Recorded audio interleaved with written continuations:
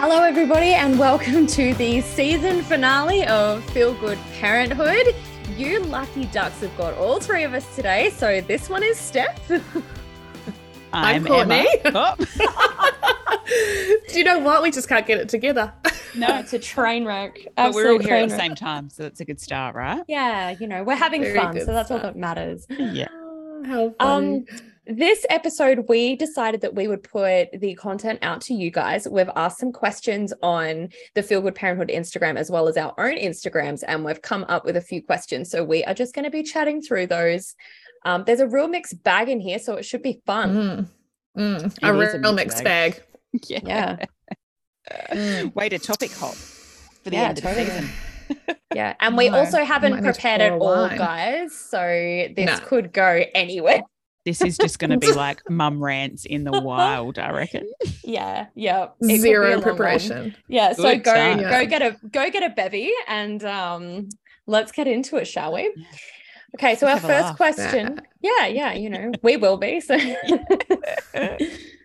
our first question is, how the bloody hell do we regulate our emotions when we have a small child screaming at us all day? Good question. God, it's a good question. Isn't Wonder it? if we can Ask bottle it- that and sell it. Is there like Yeah. some kind of potion that we can take or what? Yeah. A Just like magic wand. asking for a friend. Yeah. Be right back. I'm that friend. It's me.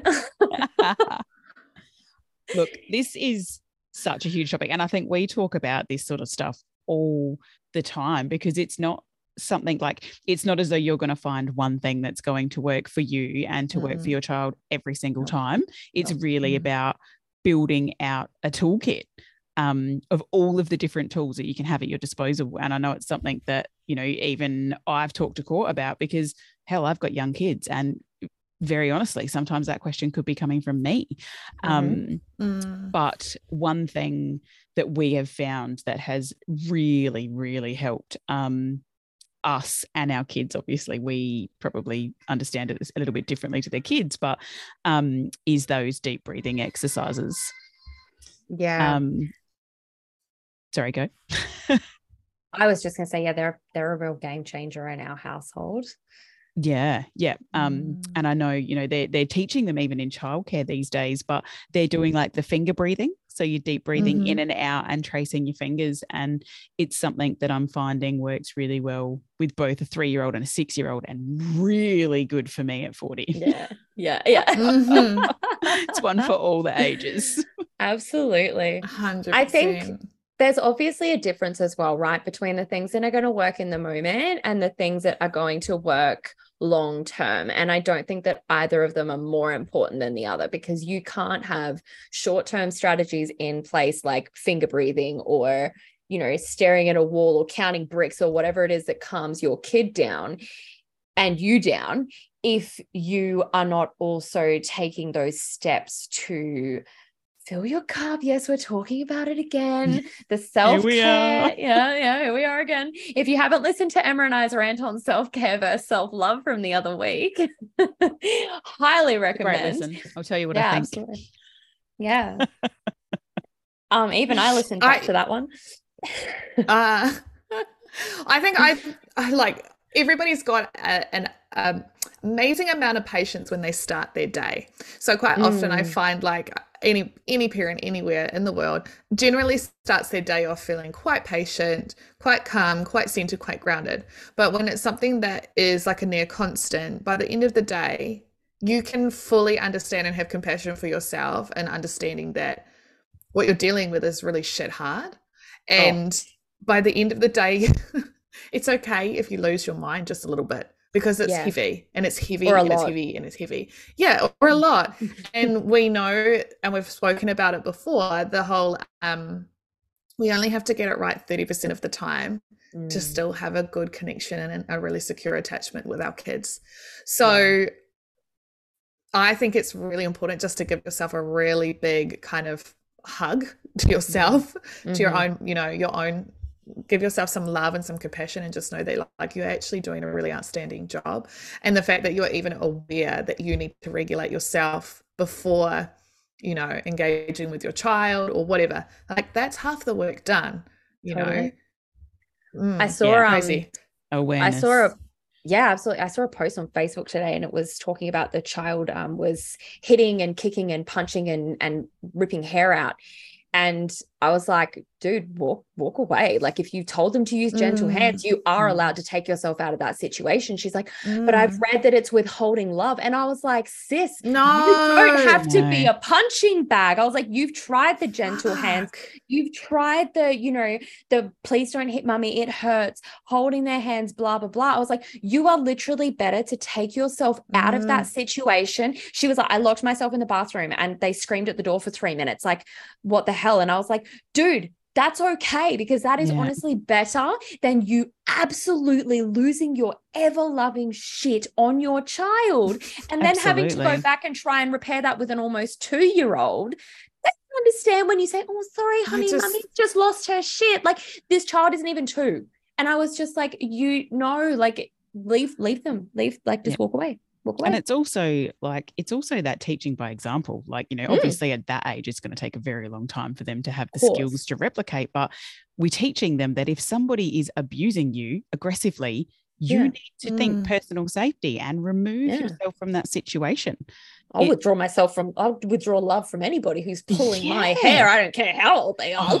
But it's just a simple thing of like setting a bloody boundary. Like, it's not okay to hit your mum. Like, that's not acceptable behavior. That is a non-negotiable in your house.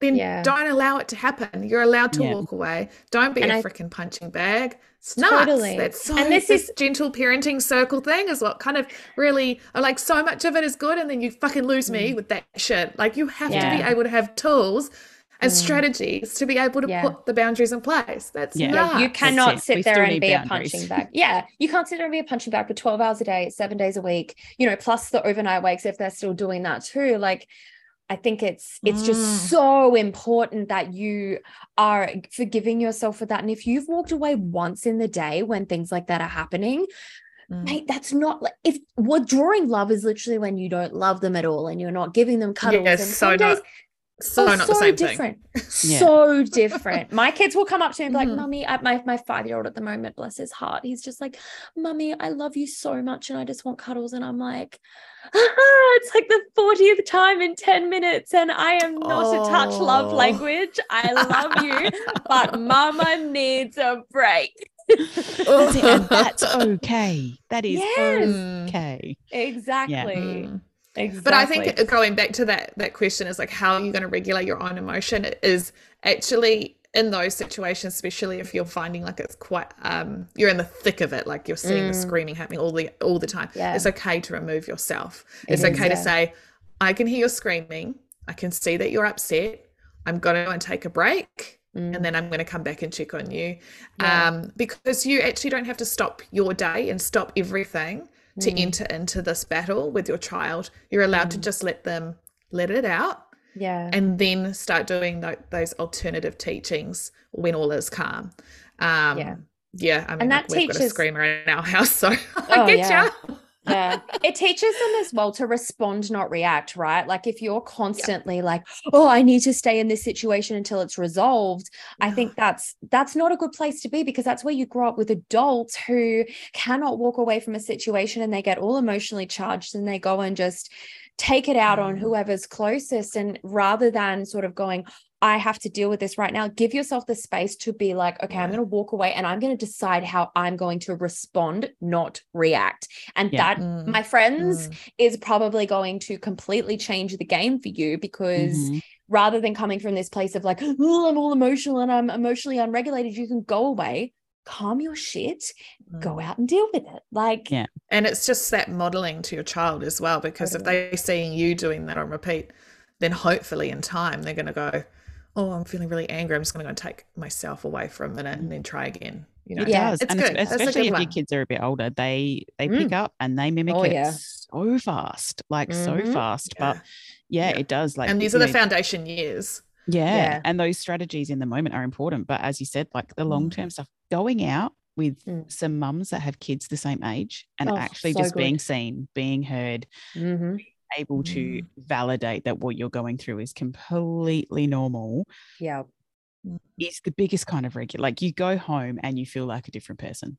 Yeah, so and much doing lighter. those things are so important. Uh-huh. Yeah. All right, shall we move on to the next one? Let's do it. Okie dokes. Kids refusing to pack away their toys, even if we make it fun.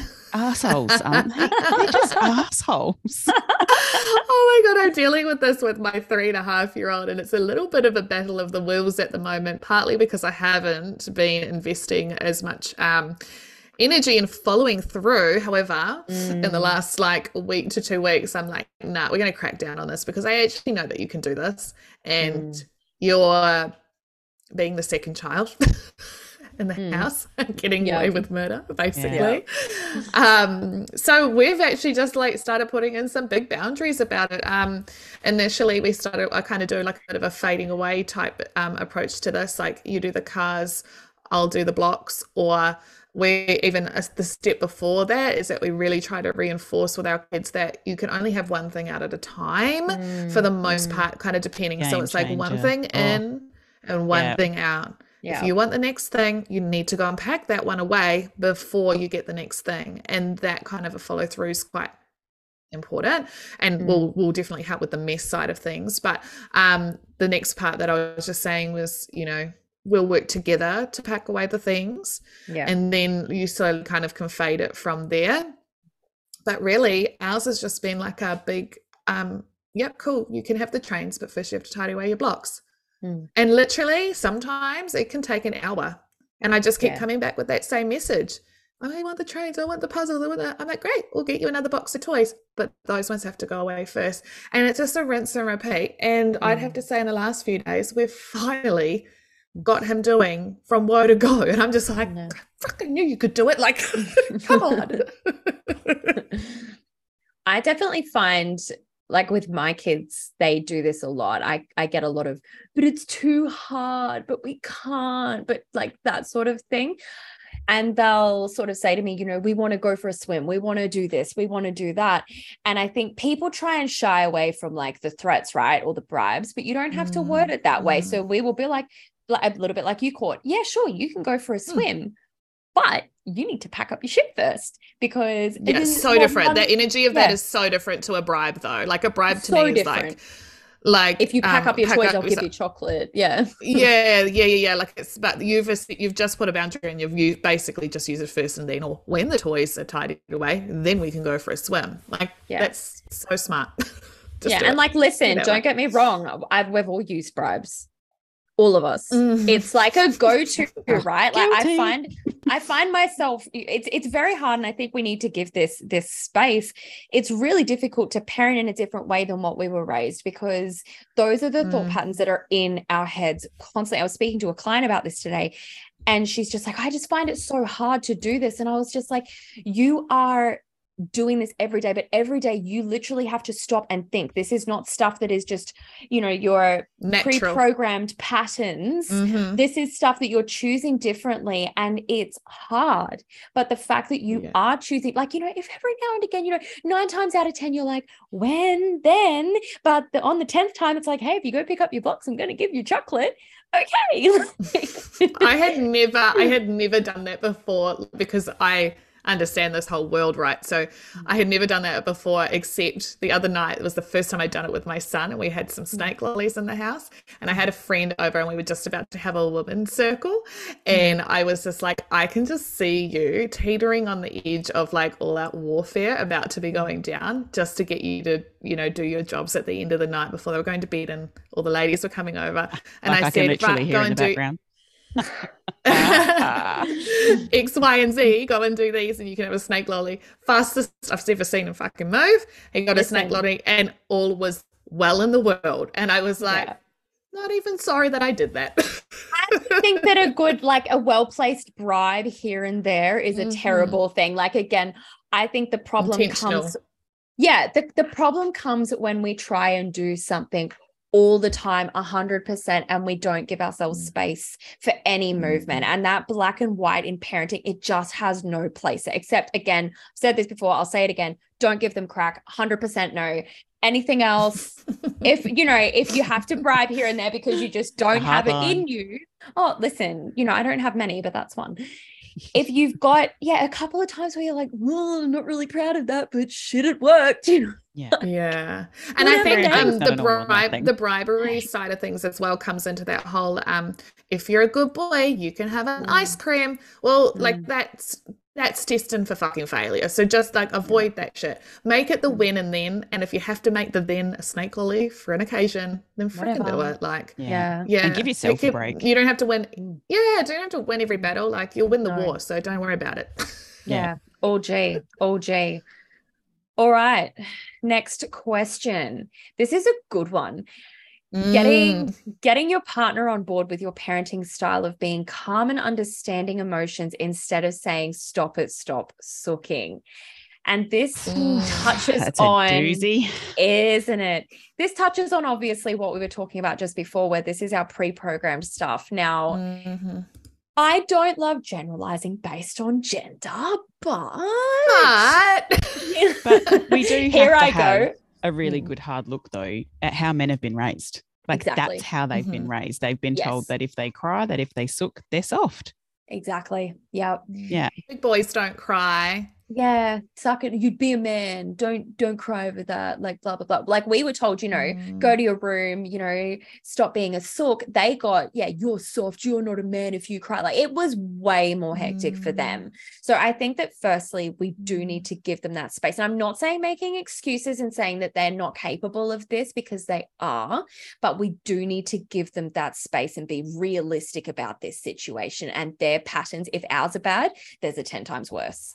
It's terrible. And I think they've also been raised that feeling any emotion is just so shied away from. I know so many mums are triggered as hell. And, sometimes we don't love the T word around here, but they're triggered by their children crying. They get upset. They get really emotional about it. They cannot handle it. And that leads to that really permissive parenting style, which we could probably do another podcast episode on. But that's, well, yeah.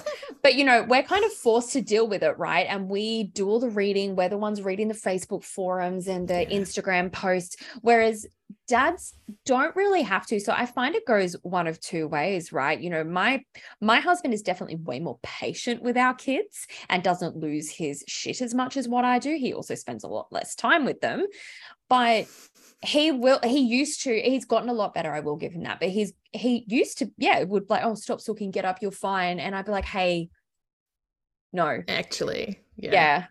I remember when our first baby was about 6 months. Oh, he might have been a bit older than that actually. And he turned around and said something like that, like, oh yeah, boys, oh, don't be soft, boys don't cry or something. And I turned around, I was like, don't you ever say that to my sons. Like never say that to my sons. But until somebody's actually challenged on those things and then given like another way of thinking about it, like giving them a mindset shift around it. Totally. People don't often realize that they're saying it, or the gravity and the weight of those words that they have on a child, like a very impressionable mind. Like everything that we are saying in our everyday life is creating an impression, and our children are taking those impressions and creating their own stories about themselves, but based on the language and the stuff that we are saying around them, to them, in front of them. And that's, fucking, a whole nother story. Yeah, 100%. And I think even just having that conversation about it's more us that are uncomfortable with their hard feelings than it is them. 100%. They're happy to sit in it. They're fine to sit in it, and they just need someone to sit with them. Yeah. So in terms of getting I was just going to say, I'd also say just book a consult. Because honestly, at the end of the day, like when you have got both parents coming in with their version of what is going on, and you can, for me, I can pull those layers back and go, okay, this is what's kind of going on. How about looking at it like this, and here have some tools and some strategies to get through it. It's like, it's not the deep layer work that probably needs to be done. But if they can start to see that those mindset shifts and changes and the strategies that they're using are actually creating some really positive progress in the family and in the behaviors and all the rest of it, then there might be more of a what's the word, motivation and willingness to learn a bit more, to ask some more questions, all that kind of stuff. And in terms of, you know, how to get your partner on board with this stuff, firstly, you know, there's a few like dot points that are coming to mind here. Firstly, I think it's really important to not have this conversation in the moment when you're livid and your kids are around. That is not the time and place. In that case, it doesn't hurt to sort of say, hey, listen, I'd like you to remember this comment because I want to come back to it later. I'd like to talk to you about this, you know, once everyone's calmed down and there's no children around and there's no interruptions, but also coming at it from a place of understanding emotions and patterns and things and sort of saying, hey, listen, I don't know if you've considered this, but when you say this, it could potentially mean this to our child. And this literally goes for any type of communication in relationships. If you go hard and go, when you did this, you're going to fuck them up for life and blah, blah, blah. Of course they're going to get their back up. That's never going to go well. That's just, and it's what we do because we get angry, right? And because when it's our children, we're like mama bear and it's like, But honestly, a huge game changer in my household was rather than being in the moment, I would just say to my husband, hey, listen, this happened earlier and I didn't want to bring it up in front of the kids because we need to be a united front in front of the kids to the best of our abilities. Like every now and again, don't get me wrong, we'll have a bit of a snip at each other. We're definitely not perfect, but you know, we try to save those sorts of conversations for when the children aren't around because they don't need to hear it of us, you know, sitting there fighting and arguing about who's right. You know, two very stubborn people get married and my goodness, are the children the same? But just coming at it from a place of opening that conversation, not needing to be right, just saying, you know, hey, I've read this, I've read that, I've heard this, you know, I'd really prefer it if you changed your language around this. Could you maybe next time say this? Or could you maybe next time consider how you could say that differently? And they might be completely like clammed up. They may not even respond to it, but the next time, you know, you don't have to hear them say, yes, babe, I'm hearing what you're saying. You just need to get your point across. You don't need to keep ramming it home because the next time that happens, you might find that they'll just say the thing that you suggested. And then it's like, oh.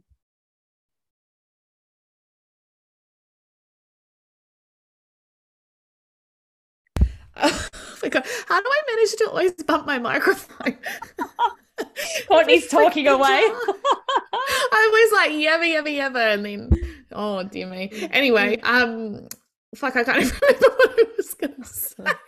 Oh, just about having some like open lines of communication with your partner outside of those scenarios. And it's okay, I think, if you have like a safe word even between you and your partner. If you're seeing something play out and you're going, oh shit, I really don't feel good about this, because, you know, feel good parenthood and all that. If I'm not feeling good about this, I'm going to tag him out. I'm going to say, babe, can you go and grab me a cup of tea? And then you can kind of come in and smooth that kind of moment over potentially. And the other thing that just came to me then has gone.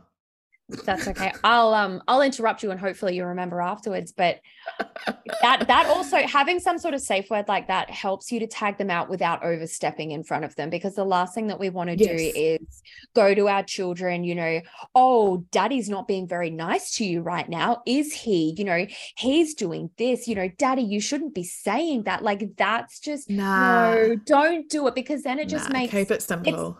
It's that power struggle between their parents, and they're watching that. So what the fuck do you think they're going to do next time you do something they don't like? If you're getting in power struggles with your kids, like, divide and conquer. Look, 100%. So, you know, if you can see that they're struggling, you know, just, tag them out in a nice way. Yeah. Hey, can you just go do this? Can you go do X? And later on, that was my other thought. I just there we go. Back to that whole idea of like feel good parenthood was like, and just kind of like framing it to your partner. Does that feel good for you to say? Mm. Like, does it feel good for you to go, stop it, stop sooking? Does that make you feel good as a parent? Yeah. Does it make your son feel good? Do you know what I mean? So just kind of like a bit of a reframe around that too. Emma had to dash off. Is all okay, Emma? Can't hear you, Emma. Oh, your microphone's not on. Oh my God. We've just had my microphone issues. Shall we just move on to the next one while you sort your shit out? Let's do it. And if Emma just like randomly smashes into the conversation with a testing 1, 2, 3. Okay, the next one, we've got 3 left. 4.5-year-old is still calling out for mum for comfort several times throughout the night. Banger. This is a banger. Now it seems like I've lost everybody, so I might just keep going. Yeah. Oh, no. yeah. Yep. Oh, yeah, God. this is a good Record question. podcast on a Monday night, guys. Whose idea was this? We're doing so good. We're so professional. Oh, good. If you're still with us, thank you. You know, just enjoy the anarchy. How good. So it's unfortunate that Emma's microphone isn't working because I feel like so much she can offer. There's so much she could offer on this. So she's we'll just going to start chat typing her answers to us. Yeah. This one definitely. One day it'll work. There we go. She's back. She's back. Fuck's sake. Oh my God. I'm going to just woken my kids up then screaming it that loud. Okay, Emma, do you want to take this one? I feel like you've been a little quiet. 4.5-year-old still calls out to mums for comfort several times throughout the night. What do you got to say? Yeah, so I suppose the first thing for this is probably really trying to get in front of it. If they're still calling out for comfort during the night, for me, like, and I say it, I feel like it's something that I'm like on rinse and repeat all the time, is you need to fill 2 cups during the day. One's control and one's connection. And if they're still calling out for comfort all through the night, their connection cup is not full. It's just not. I love that. Sorry, not sorry. But we've all been there. Like, and you know, fuck, like it'll still happen from time to time, regardless, like with development, with all of the things. But if this is happening on the norm, then I would say day-to-day life is too much and it's too busy and your kid's struggling. It's probably mic drop. Like, I was going to say, it's been a thought actually that's been in my mind, and it's like a thing again in these gentle parenting circles and attachment circles where it's like, you know, your child is behaving the way that they're behaving because they feel safe with you. And yes, I agree with this to a point, but also within that is, it's like that whole circle of security theme where it's like the being able to let your child go out and also welcome them kind of coming into you. And if you are so tightly holding onto and into your child and not giving them space for autonomy and independence, and then there's that that codependence kind of starts to creep into the relationship, because you as the parent I need my child, and you get that needy energy about you, then is that a secure attachment? I would argue no. I would say that's not secure. Yep. So, well, we just opened up a real, you know, and I reckon, but anyway, it was probably one of the biggest. It was a light bulb moment to me, and I suppose like for the work that we do, it's something that we read about a lot. So it wasn't a huge slap in the face, but doing circle of security and them going over the fact that a lot of separation anxiety pens from mum, not from the child, and that the child picks up on your separation anxiety. That was 100%. A real like, fuck, that's big. And once you see it, you can't unsee it. And now you start to see mums that are really, really anxious about dropping their kids off, and you're like, fuck, of course they're anxious. They're like, where are you going? Are you going to die? Like, what's happening when you drop off at childcare for you to be freaking out so much? So true. And I know. So that's kind of opened a whole lot of can of that's another worms. season. But what you said, like it's like connection, filling up the connection cup and the control cup, and regulating your own stuff around it. Yeah, it's a big topic that, again, I feel like would be yet another podcast episode. When we're struggling, guys, we just remember to go back and listen through. But remember to 100%. pause at like 30 minutes in when Courtney screams. But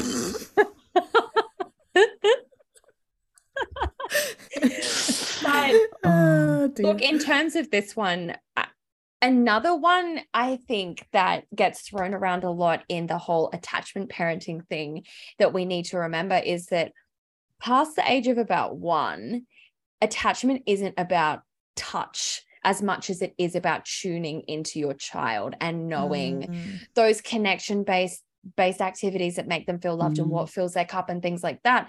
And I think that that's where like the whole attachment parenting phrase has done parents real dirty, where they think, it means being with them 24/7 and that I'm not allowed to leave. And realistically, that's not what it is at all. No. And it's, you know, again, not poo-pooing your style of parenting, or if that's how you and your child are happy, cool beans. But we also don't have any context for this question. Like, that's at the end of the day, like, we've got a one-liner, and so if you end up completely off some beaten track, you're welcome to hit us in the DMs with a little bit more info. Totally. I think it's important to remember that every child is different, every situation is different, every parent is different.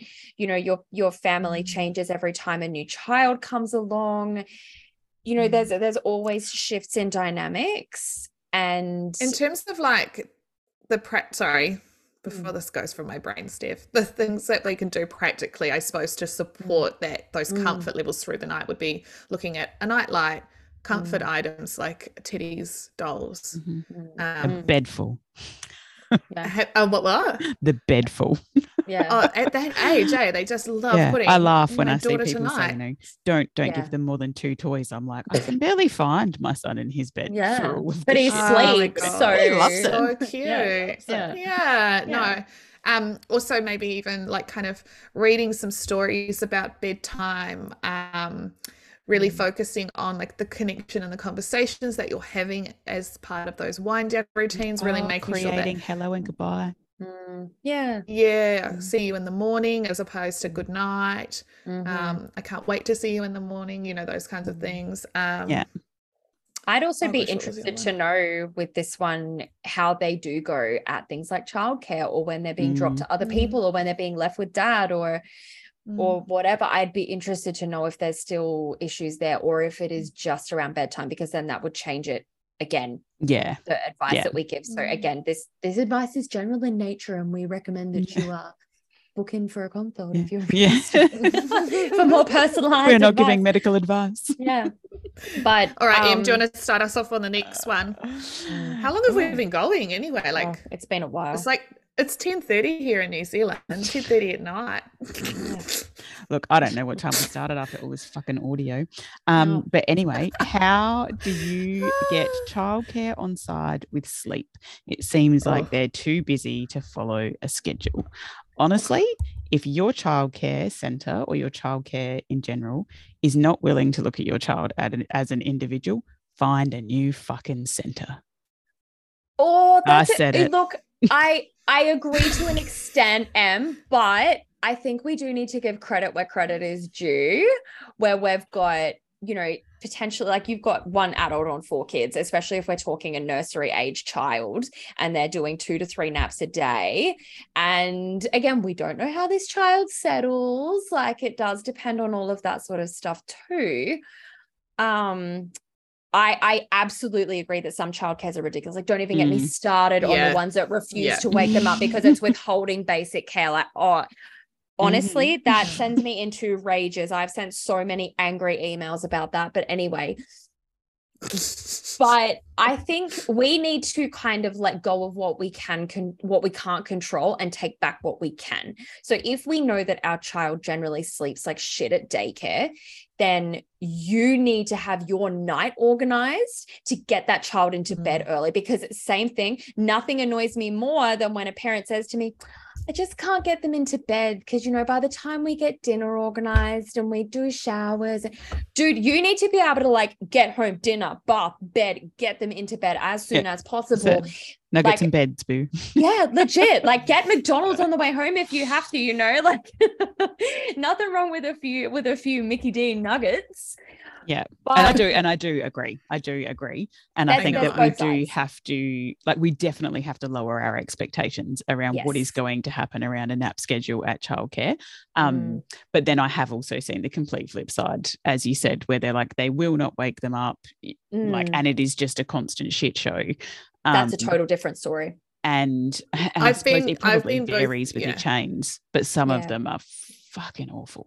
Yeah. Yeah, Yeah. I've been both sides of this coin, so I know Yeah. what it's like to be in the educator role with this, and I know what it's like to be in the parent role, and I also actually know what it's like to be in the sleep consultant role. So it's Over to you. I appreciate for daycare centers that there are a few regulations around what kind of a sleep environment that they can set up. So you're not likely to get a pitch black room. You're likely to probably have lullaby music because they're still not quite on board with this white noise thing. Yes, there is a lot of kids going on. There's a lot of movement going around. Like there's staff on and off the floor all the time. Like everything is constantly changing in an early childhood. Like it's a non-structured place as such. Like it's a play-led environment. Yeah. Whereas when you kind of come into like traditional schooling, it's so different, right? Yeah. But as a mum, I knew that things weren't great and weren't going to be great with sleep.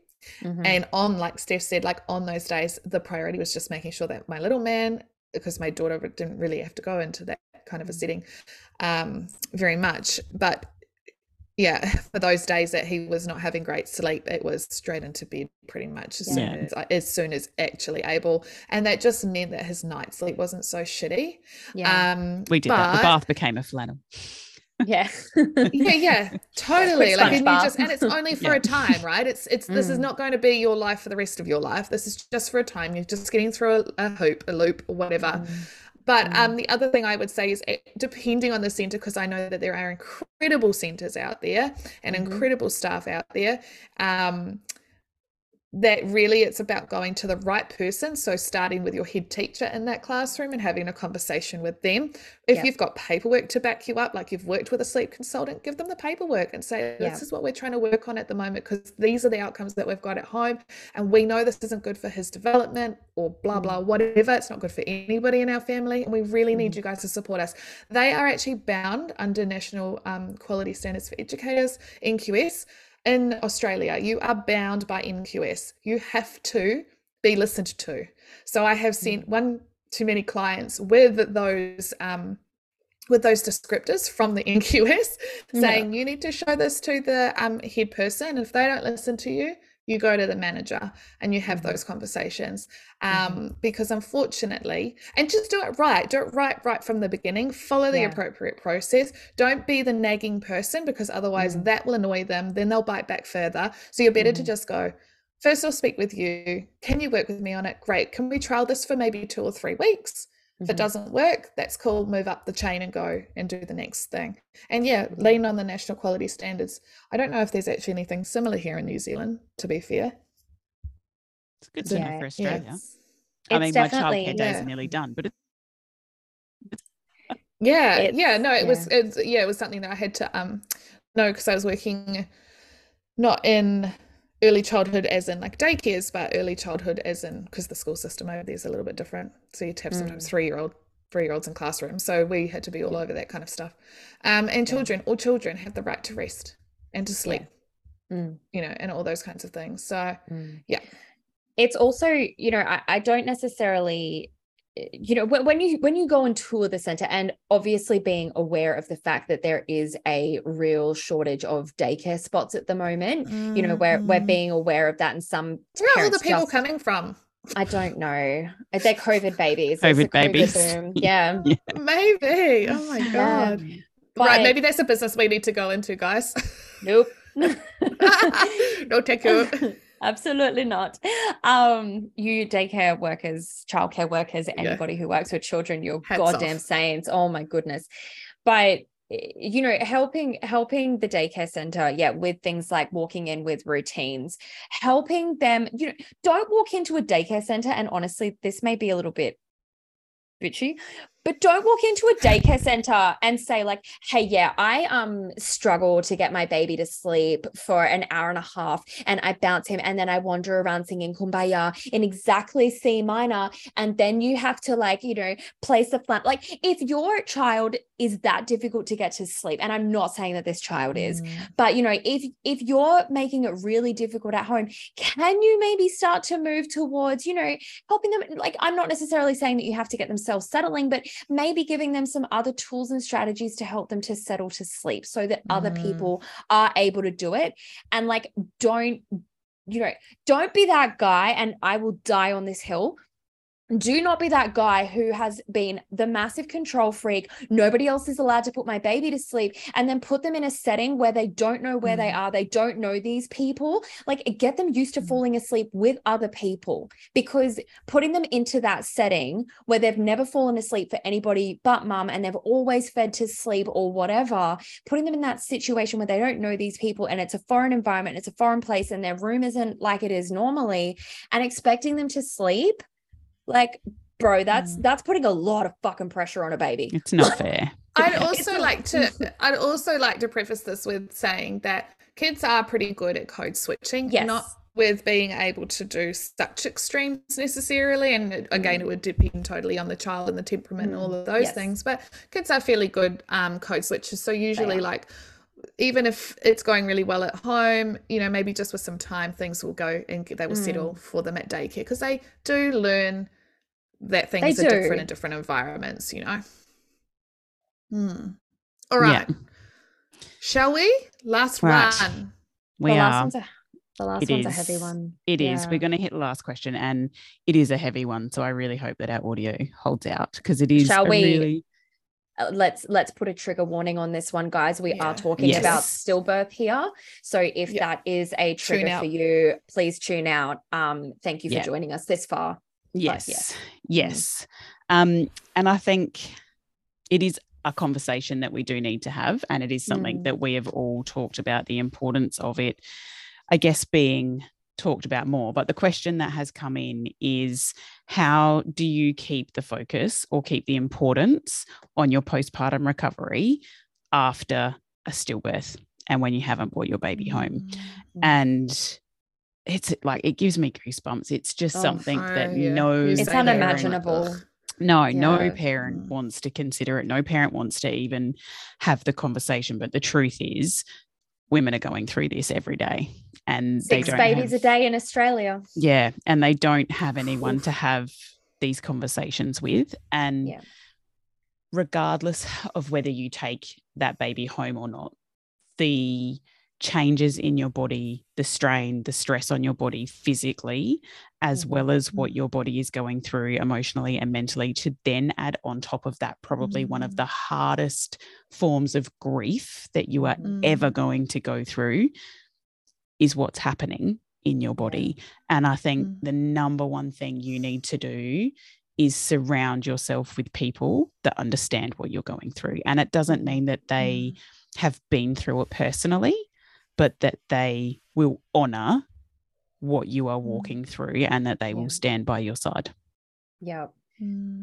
Definitely kicking anybody. And to the mum that sent this in, I'm so sorry. Like, I'm so sorry. So that's just, so much love. It's just such an awful thing to have happened. And I'm so sorry that you're experiencing it. This is a topic that's actually very close to my heart. A good friend of mine a few years ago experienced a stillbirth at 37 weeks, and you know, I was quite close to her through it. We organized some fundraisers and things. And I think I learned a lot from her in terms of, you know, like, I mean, obviously how she handled it would be different to the next person and the next person and the next person. But I loved how she handled it. Actually, she was about to go on maternity leave. She took her maternity leave. Yeah, because you're entitled to it. You are entitled to it. You are entitled. She took a full year to grieve and to go through, because your body doesn't understand that there's no baby, so it still tries to lactate, and it's still got the hormones, and it's still, you literally go through all of that sort of stuff. You are still postpartum. Yeah, you're You still are. And postpartum. you know what? And if she's listening, that mum, I just want to say fucking go you, because it is so hard to make that decision to honor yourself and to honor your body and not give in to this bounce back, just get on with it culture. It's hard. Like it's, you know, you feel so guilty. I think your process of recovery, your process of recovery is actually, I would argue, even more important. Absolutely. 100%. Mentally, you had 100%. Yeah, way more important. And having and holding that space for you to be able to do that in all of the ways that feel most aligned, I suppose is the word, the most aligned ways that you can do that process, and with the support around you. I think the better your outcomes are going to be down the track, because if you're going through this and you're trying to push it down, push it away, move past it, just get on with it. Faster than you should. I don't like to use the word should, but do you know what I mean? Like, because it's going to look different, of course, for everybody, but you having that space and that time to really honor that part of your physical journey as much as the next thing is your emotional, your spiritual, your mental journey. I think if you were to rush through that process and get to the other side of it, it might not be as healing for you either, would it? No, I don't know. No, I think energetically, and it's so hard to even say it with this sort of thing, like, you know, but they say, you know, you have to feel it to heal it. And I think if for something like this, I get that, especially in the raw and in the moment, it's hard to sit and feel it. But there's no other way through it. Do you know what I mean? You can't, it's almost like a bear hunt. You can't go around it. You can't go over it, like, or it's just going to keep on coming back. And I think really choosing those people to have around you that will allow you the space to be, you know, be seen, be heard, to 100%. Witness you in that, and to hold you wholeheartedly in that, to really allow you to move through those emotions, is the only way I think you could ever even partially get to a place where it's not as raw and as painful. You know, I think about my mum. My mum had a miscarriage before she had me. So just over 40 years ago, about 42 years ago, she still wells up talking about it. Like, it's just not something that's going to go away ever. No. Particularly if you don't allow yourself a chance to feel it. But I also think physically, you have to remember that your body has still been growing a baby. You know, that placenta has still detached. All of those physical things have still happened. Bizarre reality that would be. Yeah. Bizarre. Yeah. But my other thought around this as well was that you need to be quite a strong advocate for yourself at this point. And if you feel you can't advocate for yourself, get somebody in who is willing to listen to you fully and advocate on your behalf. And that might even mean having those hard conversations without you being around, but knowing that your voice and what you need to share is being shared and shared properly.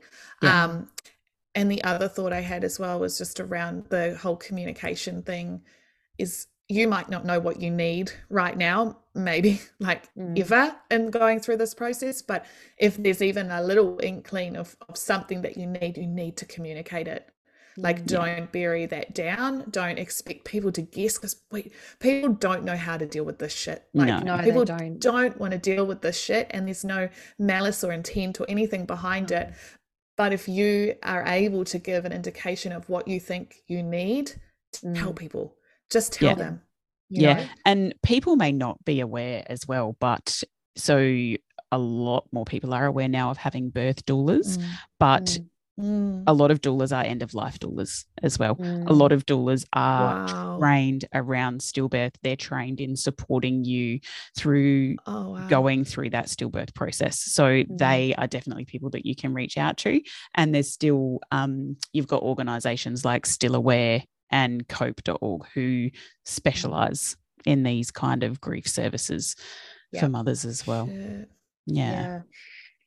It's definitely it's a hard one that, you know, honestly, again, it's so unique depending on the parents going through this situation, about like how to keep it important, you know. God, it's so hard to just say, you know, you just have to, because it's impossible. It is impossible. I think just honoring yourself, trying not to keep everybody else happy and people pleasing, and just if you just need to lay in bed and scream and cry all day, do that. Just do that. Just give yourself space to get through 1 minute at a time, 1 hour at a time, 1 day at a time, 1 night at a time. No expectation, no expectation around what this needs to look like, because this is so personal to you. And not just in the early days, but in the days that follow, and the milestones. Like I know for my friend, every event or, you know, holiday or things like that they went through without their little girl, it was really hard. And even now, I mean, she would have been 3 a couple of weeks ago, and still there.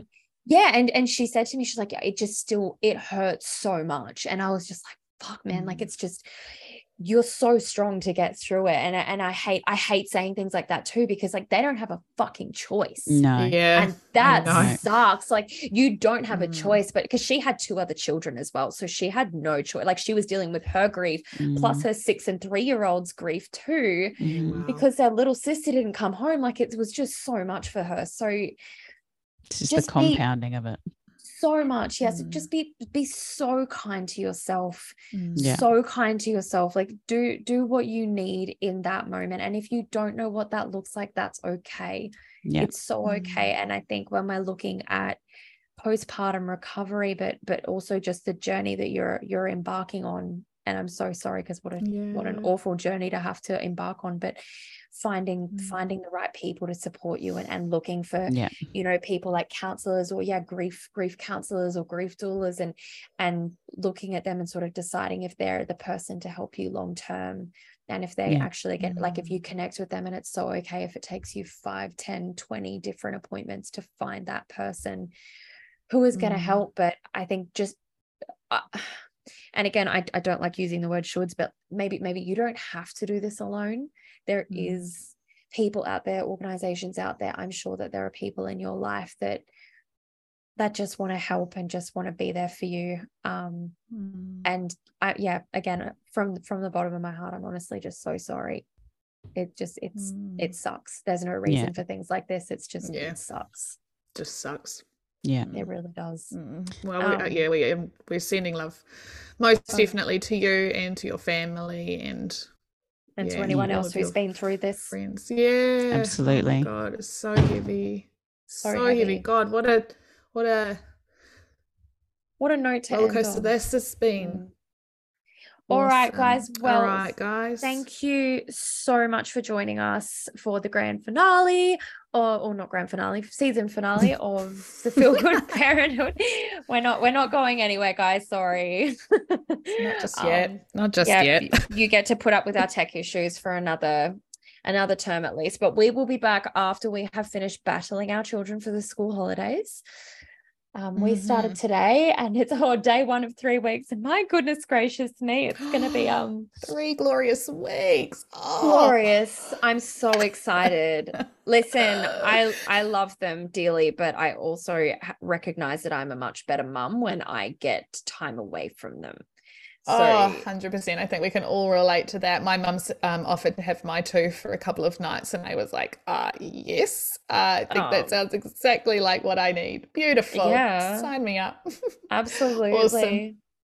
All right, guys, we will catch you on the flip side. We will. Thank you for listening if you've made it this far. Ciao, ciao. Yeah. Good luck. Bye. Bye. We hope this episode has encouraged the shit out of you. If you have loved it as much as we've loved recording it, then rate our show, screenshot, share, and tag us. And you can find us at feelgoodparenthood_ on Instagram. See you next time.